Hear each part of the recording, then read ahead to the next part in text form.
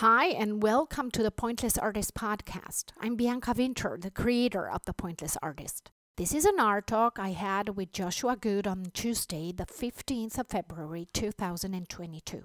Joshua is an American artist based in Fort Worth, Texas. He's teaching fine arts at the Tarrant County College in Fort Worth, where he's also managing the Carillon, the art gallery of the college, and runs the artist residency program.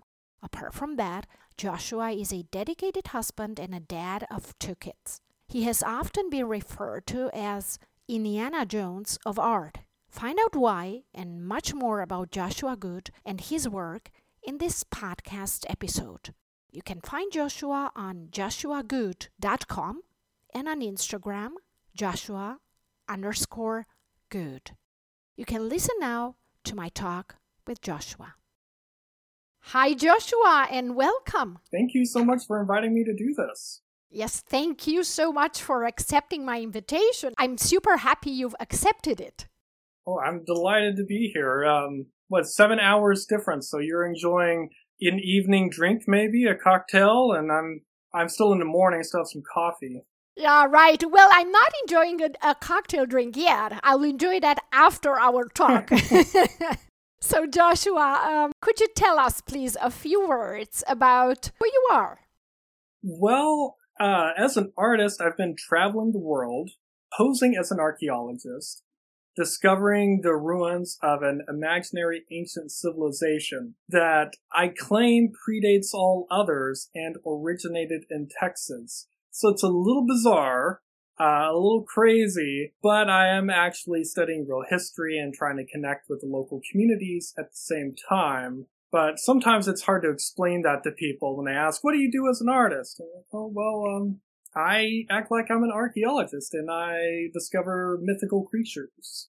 That's amazing. So acting or posing like an archaeologist while being actually an artist. Yes, you're crazy, but that's part of the whole business here. How did you become an artist? I mean, when and why did you decide to become an artist? And what was your motivation back then? And what motivates you right now? I'm looking here in particular at those seeds that were planted in you in your childhood and germinated later in your work as an artist. I remember I found an old video of yours on YouTube where you were addressing enactments of Native American ceremonies that you've experienced that had an impact, kind of an influence on your later work? Yes, well, I guess from the comedy and the absurdity of my work, I have to take it back down for a minute and talk about something more serious. So growing up, my sister, who is 2.5 years younger than me, she has a very rare degenerative brain condition. And so during her life, during her early years, she dramatically declined and ended up being at about a 1-month-old or 2-month-old level mentally. And we were told she would die at any moment. And to prepare for this, to buy a funeral dress and clothing and go ahead and get her grave ready, she would die. Oh, dear. And that was, a traumatic experience to go through that. And very much so, yeah. I always wanted to find ways to commemorate her. And it started with tomb building and looking at ways that people commemorate others. And one of the things that came with that my parents found comfort in was Native American ceremonies, Native American religion, and started to practice Lakota Sioux religion. And so we would travel and work with these medicine men. And some of the ceremonies that I got to participate in, Vision Quest, the Sundance, and these really intense rituals left a mark on me, that to see the power of the shaman and the power of an object, how do you transform something that is seemingly meaningless into something that has this great power behind it. And my sister is still alive, which is remarkable now as she's getting close to 40. Wow. So that's been the most important thing, is trying to find a way to honor her early on and build these tombs with her personal objects and objects from her childhood. And I've always felt that satire is the best way to handle serious conversations, and especially topics like death. That's been the way to do it. So it's kind of a downer, but that's the reason behind my work and my choice to be an artist. I see. So if I understood you correctly, your relationship with your sister and actually this very traumatic experience that you went through and you've just described, it's like sort of a red thread. Yes. Throughout your career as an artist and influencing, kind of inspiring.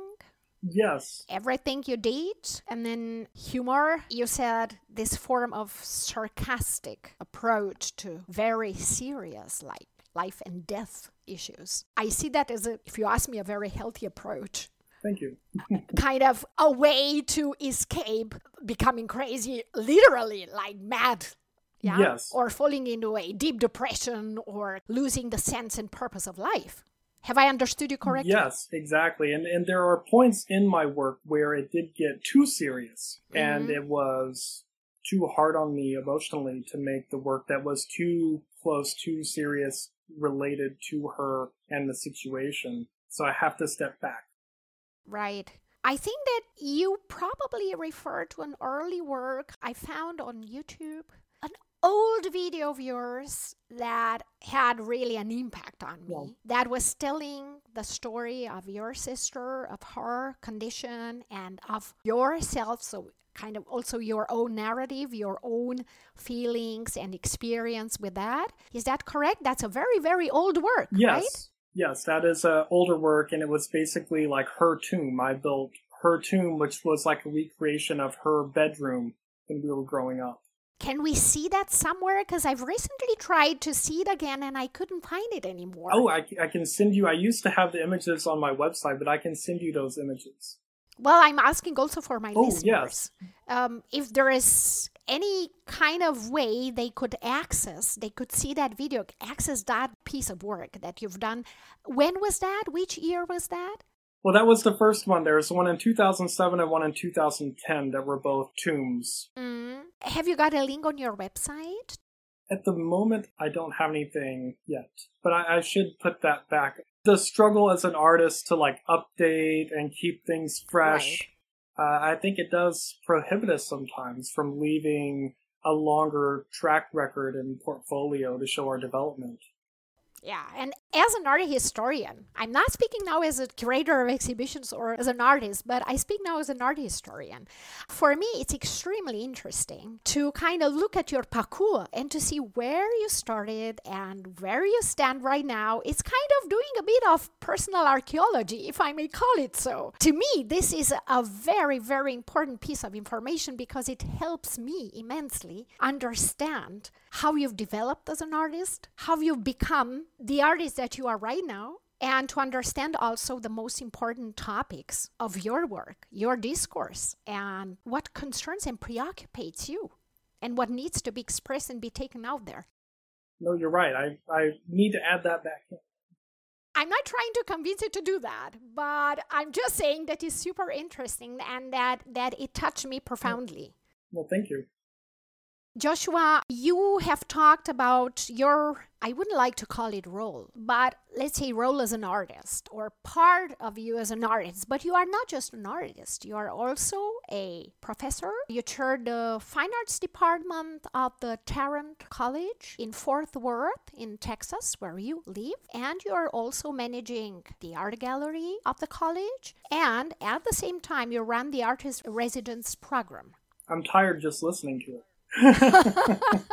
I should have just said you are 3-in-1, right? Yes. But then I would have still had to specify, to mention what that actually means. So you must be a very, very busy man. Plus you're a dad and a husband, right? So, yes. I'm in full admiration. How do you manage all that?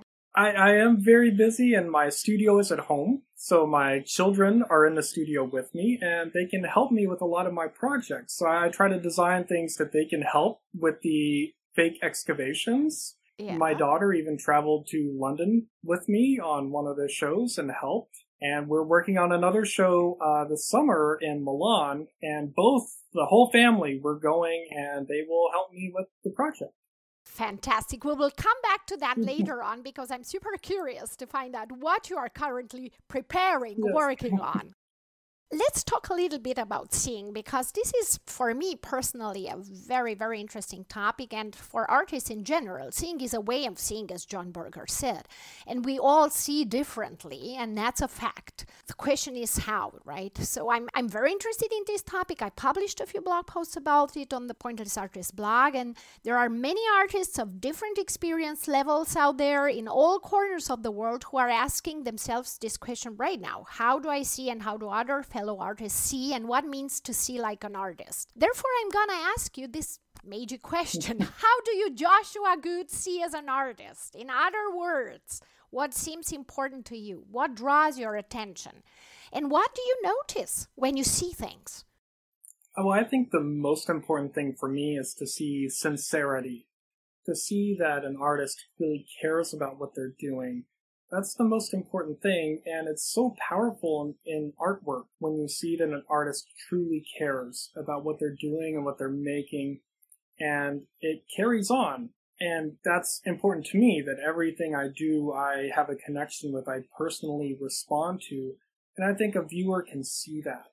And I feel like I can see that when I look at a piece of artwork that the artist truly cared about making, feels that personal connection with, and has a story to tell. They have something that's important to them that they would like to share with others. I also care a lot about materials. I think you can tell when an artist cares about their material, the quality of it, a sense of touch, where there's a tactile response to it, and they explore it. There's an inventiveness in seeing what they can do instead of just going through a process to get an end result. So that's what I like to see from artists, and typically what I respond to are just artists who are passionate about what they do, and that could be expressed in so many different ways. I don't even think I have a favorite medium anymore. I used to not like video, but then I started to see more video artists who, truly cared about their craft and had a clear story that was important to them that they're expressing, even if it was, absurd or nonsensical, not a direct narrative, but you just feel that connection to the artist. Right. It's very interesting. You've mentioned some very important keywords here. You talked about sincerity, you talked about care, and you've also addressed this important aspect of process as opposed to the end result, to the outcome. So I would like to ask you a little bit more into this. Like when you said the way you see is a form of an expression of sincerity and a form of care, and maybe you could help me understand this better. What do you mean by form of care? By caring? Yeah. Can you maybe just give me an example, give us an example of one of your works and the way you've kind of expressed sincerity and care while creating it? One of the cornerstones of my work is that typically it involves an object or artifact from my childhood. So there's something to build around and respond to. So I already care about this kind of insignificant thing so much. I mean, maybe it's a broken toy, maybe it is a sports card, maybe it's a shovel, and finding a way to make a new work based upon that. And it stems from that, how to connect that to an art historical canon and add the importance of that object into it. How do I make that important to others? How do I share that it's something I care about so much that is, by all intents and purposes, meaningless?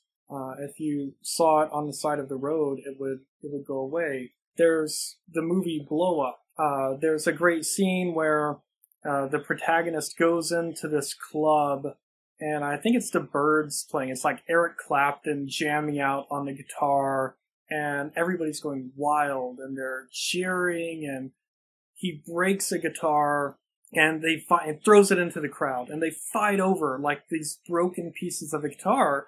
And the protagonist in this movie, he kind of grabs it from the crowd, and he runs outside. They're all chasing him, and then he gets outside. He's in the street. It's an empty street, and he pauses. He looks down at this broken guitar neck. Like, what? Why am I holding this? What is this? Like, I'm holding a piece of trash, and just tosses it to the ground. and walks away.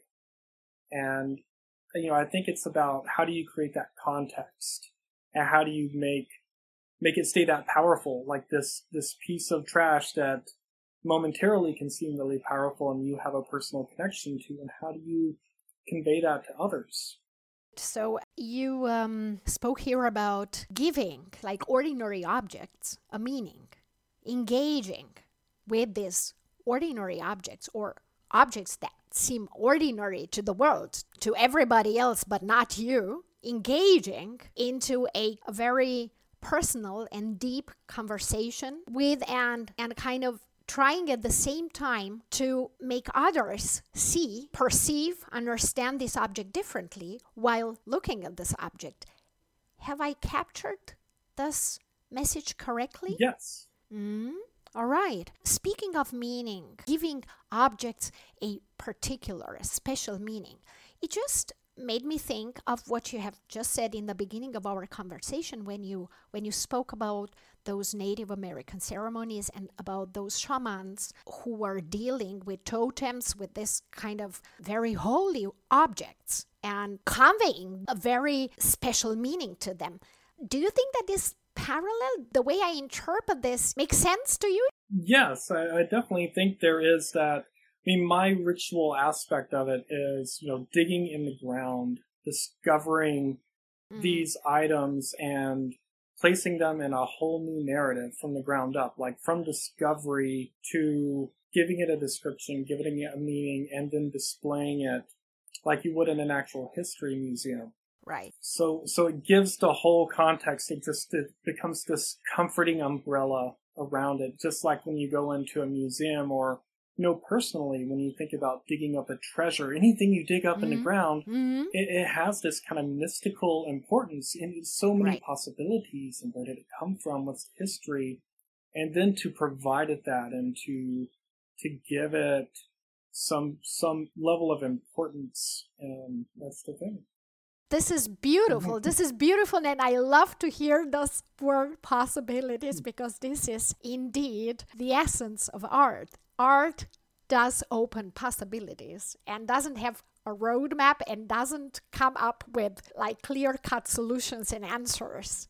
And I was just thinking while you were explaining it further, I was just thinking that you make art and archaeology super fluid. It's like archaeology flows into art and art flows into archaeology in everything you do as an artist. And I find this super fascinating because this is not the way that we've been taught to look at archaeology and art. Like these are two kind of different pieces of, we would say in German, of shoes. So it's extraordinary what you make out, and that's art actually. Right. Above anything else, isn't it? It definitely is, and it's something that so many people have taken advantage of archaeology over the years for personal or political gain by creating fake artifacts. And one of my favorites is the German Heinrich Schliemann. Yes. It's fantastic that I've read his bio. I love him. He's so interesting character that amateur archaeologist, he goes to Troy, he finds some ruins. It's like, yeah, this is Troy. This is where the Trojan War was. Mystery solved. And everybody still believes it. Like there's no way that is really the place. But he made a case. You're right. As a former Egyptologist, because I'm not in the field anymore, but I actually happen to even write a PhD on a topic related to Egyptology and Coptology. So I perfectly understand what you say, and I know exactly what you refer to. And that's absolutely crazy. And this is actually another topic we could address in the future because I find it super fascinating. Also from a psychological point of view, yeah? People believe or are ready to believe anything just because somebody says that. In a way, and this is really, really funny, Schliemann himself managed to make this distinction between archaeology and art superflu because, art is because somebody says it, or it can be art because somebody says it. So Schliemann said that was Troy and that was it, and people believed it. Yes, and still do. It's so That's crazy. Yeah. Let's talk about your Imaginarium and your own mythological universe. Well, within the past 16 years, you've created hybrids, imaginary forms, and creatures that engage historical facts and loads of fiction into a perpetual conversation. You've also created your own faux research institute, which is almost literally, I would say, surreal, bizarre, as you said, mind-blowing. Let me ask you again, what's your discourse and intention? And has anybody, speaking of people believing what others say, has anybody ever believed you? Well, I think my real goal is to help draw attention to all the misinformation that is out there so that people would question Schliemann, and that I want my discoveries to be absurd enough that they're not believable. That you look at it and maybe at first, it has the appearance of something that's real. It's packaged in the right way, but then you look a second time and you realize it's a joke and you feel that you are part of the joke. You don't feel that you're getting made fun of. You feel like, oh yes, I get what he's referencing. So I want it to be absurd so people don't believe it. I absolutely don't want people to leave anything I do believing that I don't want to contribute to the problem. I want to draw attention to it and encourage more critical thinking. But people have believed some of my things. As an example, I did a project in Kortrijk, Belgium. Yes.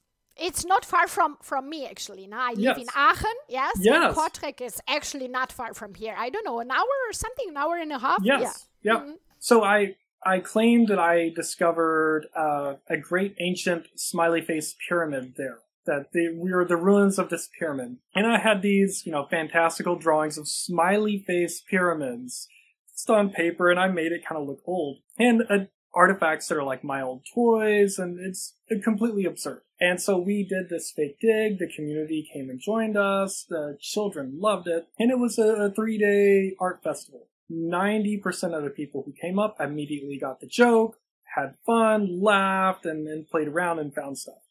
There was one crazy old man who was like, I am a local historian and I have never heard anything about this. I was like, wow, you have not heard about this. That is surprising. It's like, tell me more about these pyramids you found. I'm like, well, so what I am claiming is that ancient Texans rode on woolly mammoths across an ice bridge that used to connect Texas to Europe. Oh, and wow. They built these giant smiley face pyramids that used to be here before anything else was here. And wow. he looks and goes, wow, I have not heard about that before. And I'm like, wow, you haven't heard about the ancient Texans riding woolly mammoths across an ice bridge. And then he picks up my map that, is handmade. It's acrylic paint. And he looks and he goes, I haven't seen paper like this that would be that old. I'm like, yeah, I'm claiming that is 10,000 years old. Wow, I didn't know they made paper like this back then. I'm just looking at the guy. I'm like, please understand, it's a joke. We have some of this on video. There's a mockumentary, and you see the guy, and he finally when he looks at me again, and I'm like, yeah, this is what I'm claiming. And he finally, like everybody else, there's 20 other people around just looking at him like, are you serious? And finally he looks and goes, oh, you're joking with me. I'm like, yes. And then he starts laughing and enjoying it. But it took him a very long time. Wow. Was he the only one? No, there's another. More. There's more. In Texas, right before the pandemic, I found a 2-headed mummified mastodon that was the precursor to what I recently found in Russia. And there were a few people who believed that at first, that I had to encourage to think about a little bit more. And now with social media, it has been very interesting and opened up a new facet to my work. So during the pandemic, I couldn't travel, I couldn't do these things, so I just staged everything through photographs. Right. And would just, post a photo. Some of them, it's just digging in the garden in front of my house, and, it's just dirt and an artifact, and there you go. And people will get into all of these arguments, like in my Instagram comments, like under the post. There's an argument going on right now between people who get the joke and people who don't. And they will criticize and they will say, why are you not using gloves when you pick up this artifact? Yeah, why have we not heard about this before? And then, of course, you have the others that are like, have you not looked and seen that this says artist on top? Do you not understand this is a joke? And then they will argue amongst each other. It's fascinating and alarming. Yes, exactly. This is what I was going to say, like all joke and satirical approach left aside. It is definitely alarming, and this exposes, this on the one hand shows the importance of your work and of your contribution to the world. And on the other hand, it exposes the vulnerability of these brains. Yes. It's not for nothing that I've asked you if anybody believed you, because I think that exactly that percent of people who believe are first and foremost the target here, because they can actually, through this experience and through the revelation of the truth that they eventually reach to in the end, have an enormous amount of things to learn. Yes. So speaking of transformation, which is actually central to the Pointless Artist blog, it's a topic that I'm very much concerned with, because art is, if you ask me, first and foremost, transformation. Yes. This group of people who believe this is the most interesting group here among all your audiences. And I personally see everything you do like most relevant to them, because their learning curve, once they've experienced your work and they go through this process of believing and then realizing the fake that they believed in, their learning curve is impressive. Yes, it's also entertaining when you get, I mean, I'll post a picture of, it's a part Bart Simpson, part dinosaur. And it's a dinosaur with Bart Simpson's head. Mm-hmm. Clearly not a real artifact. I mean, can it be more obvious than that? You would think that it couldn't be more obvious, but I will get people believe it, but then I get people that really think I'm serious in trying to claim it's an artifact instead of it being a joke. And so they will be like, I am an archaeologist, and I can tell you that is not a real artifact. I'll be like, yes, thank you. Yeah. You want a pat on the back?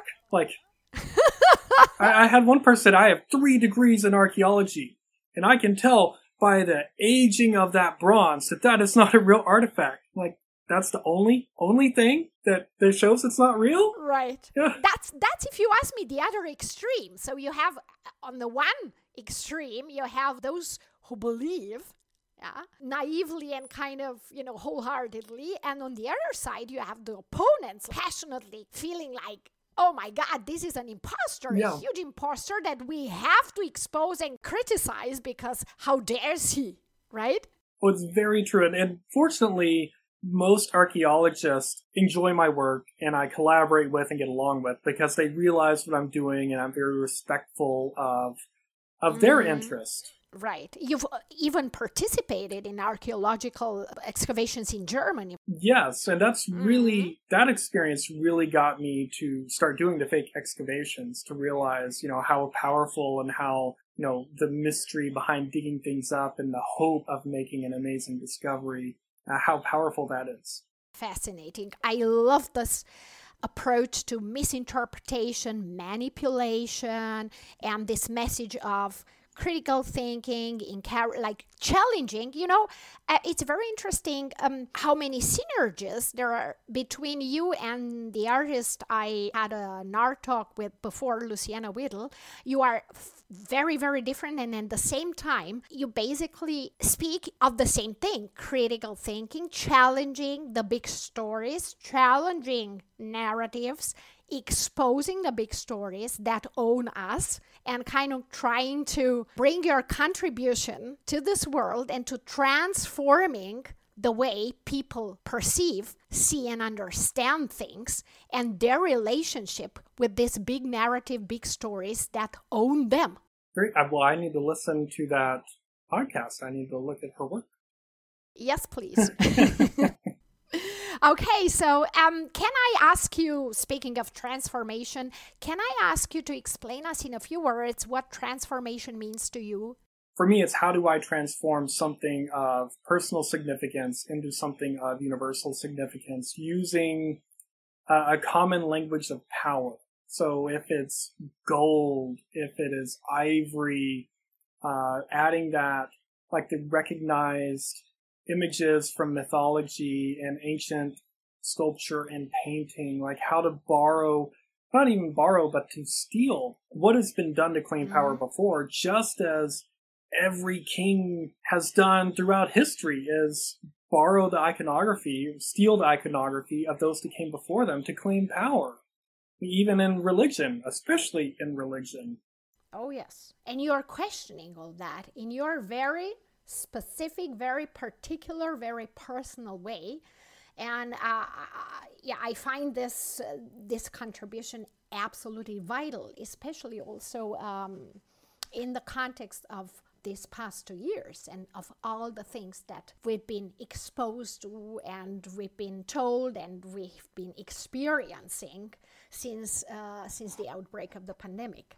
It's been some wild, crazy times. I don't know how bizarre it's been in Germany compared to the lunacy in the United States. I mean, you have people drinking their own pee and drinking bleach, and because they get that misinformation. Now, I haven't heard of this in Germany because we are supposed to be more kind of sachlich and more, in that kind of sense of pragmatic and terre à terre. So, no, I don't think that we went so far here. You're lucky. But there are enough stories of anxiety, there are enough stories of alienation that I have personally experienced or heard of. Yes, once more, in view of all these things, I see your work as like extremely important and vital. Joshua, can you tell us a little bit about your creative process? Which steps do you take from inception to completion? Does it start with an object? Does it start with a few sketches? How do you work? Well, I think really at the core it becomes two things that have to come together, and that is a historical reference, whether that be existing artwork or existing myth, and an artifact, an actual thing from my childhood. So those two things together are always the driving force. And what I love to do is also react to the different locations that I travel to. In St. Petersburg, one of my first projects there, I enjoyed Peter the Great created the Kunstkamera Museum. And it is a museum that has all of they're babies in jars that have different deformities. So they're mutated and they have, one eye, two heads, four legs, like every possible mutation you could think of. He put them in jars and he put them in a museum so people could see that it's not witchcraft, that these things occur naturally. They're weird, they're rare, but it was a education campaign that he did. Yeah, demystifying sort of all sorts of popular beliefs and hallucinations about this kind of natural things, yeah? Right. I thought it was really forward thinking at the time. Absolutely. And so my idea with that was to create, well, you have two-headed lizards. They occur. What about a two-headed T-Rex? Why not? Why not? That could have happened as a mutation. So I created a two-headed T-Rex skull that I discovered in St. Petersburg. And then I took it a step further and said, if someone came upon this, maybe that influenced the myth of the Hydra. And so started to play with those things together and had some fun with it. You have a very creative mind. Absolutely normal for an artist. Yeah. So picking disparate things and kind of blending them, alchemizing them into something different. Yes. Yeah. Okay, you spoke of historical facts and of memories as sources of your inspiration. This leads me to the next question, which is, how do you see inspiration? What does inspiration mean to you? So where do you draw inspiration from? And I would also like to know if you've ever experienced creative block before, because creative block, inspiration, artistic creativity are major topics that I addressed on my blog, among other things. So if you could tell us a few words about that too. I think for me, sometimes a more creative block can come when I don't know how to realize an idea. So I get an idea, but I don't know how to construct it, to make it, to logistically realize it. And I can get lost in the details and not as inspired by the reality of making it. Like the process, right? Right. So if I understand you correctly, it's creative block happens to you when you kind of lose sight of the process and you try to figure out, to envision how that would look like. Is that correct? Yes. And I can get lost in that, and to recenter, then I need to simplify things, look at my materials again, and just start working. And I think it always comes down to an artist just to start working and let things sort themselves out through that process of the studio and not try to visualize things too much. Precisely. This is what I'm preaching on my blog, actually. The value, the importance, the magic of the process. It's not about the outcome. It's not about the one clear-cut solution or answer. It's about all those extraordinary possibilities that come up in the process. Exactly, because for me, that's the best part, because you'll get to a point that you don't know where to take it, and you have to provide a new answer and a new solution. It's all this creative problem solving. So you go with it. Yeah, always. And see where it leads it. Yeah. That's the fun part. That's the fun part of it. You're so right. Joshua, we approach the end of this super exciting exchange. I would like to ask you two more questions before we will put an end to this talk. As we said before, you are not only an artist, but you also chair the Department of Fine Arts at the Tarrant County College in Fort Worth, Texas. And you run the gallery called the Carillon, what a gorgeous French name, which is attached to the Tarrant County College. And on the top of that, yes, it's long, but I must mention it because it's your work. You run the Artist Residence Program.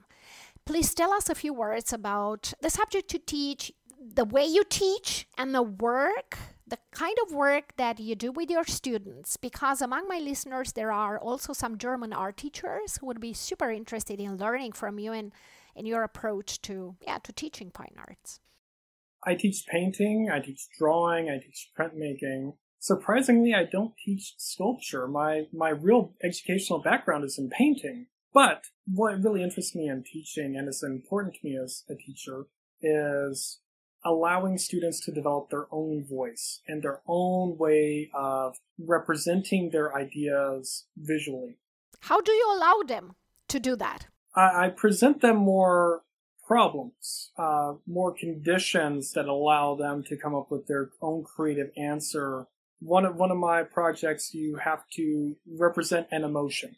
So how do you visually represent an emotion to get to the core of it rather than just like a greeting card version of an emotion? And so to get at the root of it, what it means to them, and how do they express it where it's not so literal, but you can draw that. And to see the variety of responses, and I allow them to use any medium, even if it's in painting class, like you can do anything. And I will get students who will make sculptures, who will make a book, who will do video, some do performance, and I'll still teach them, the basics, you need a foundation, and here's how you make a painting.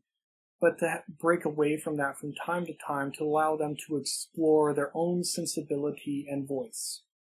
This is so beautiful. And again, it comes down to you breaking boundaries, you breaking confines, and you enabling things to flow into each other. Exactly. It's all connected.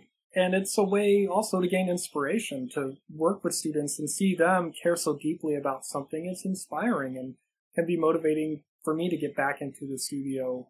I can imagine that very well. Joshua, I'd like to close this talk with a question that seems to me very, very important in the current context around the world. What seems to you most important in life, not only as an artist, but also as a human being? Yeah, I could give this short, easy answer and say family, but I think it can be deeper than that. And as artists, as people, to realize that we are part of something so much larger, we are part of this art historical narrative, and we get to continue it forward. And we look back through history and we see how artists have dealt with tragic events all through history, of which really our current time nowhere compares to some of the great tragedies. Mm. And we see how they still made a record of that, how they recorded it and still found inspiration to create. And I think for me, traveling, connecting with other artists from all around the world and realizing we all are together in this, we all see things in similar ways and, view the same things as important as artists, and they're always trying to improve and express ourselves better, and to realize that we are part of a global community and not one that is so tribal. Oh, yes, this is so, so beautiful. And this is such a powerful message, especially once more in the current context around the world. The pandemic has done a lot of harm to us. This social distancing has imposed so many limits on people. I must admit, I've suffered a lot because of this, because so much of our human value got kind of lost in this discourse. And it's so beautiful to hear your message of bringing people together, of connectedness across cultures, around the globe. The benefits of the pandemic is that we're having this conversation. I think it encouraged us all to find new ways to connect.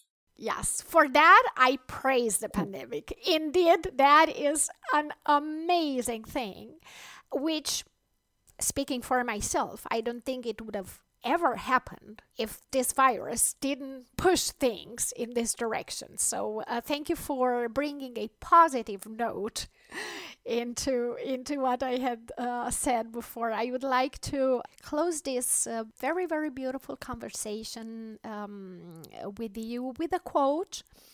I'm going to quote the French artist Edgar Degas because I think that it applies so well, fits so well with everything you do as an artist. Art is not what you see, but what you make others see. Oh, I do love that. That's perfect. Thank you so much, Joshua, for accepting my invitation, for being here today, and for inspiring us so much with everything you said. And I would be thrilled to welcome you again in the future on the Pointless Artists Art Talks, on the Pointless Artists podcast. Oh, thank you so much. It's been fun. It's been a pleasure, and I look forward to talking to you again. Thank you. Goodbye for now.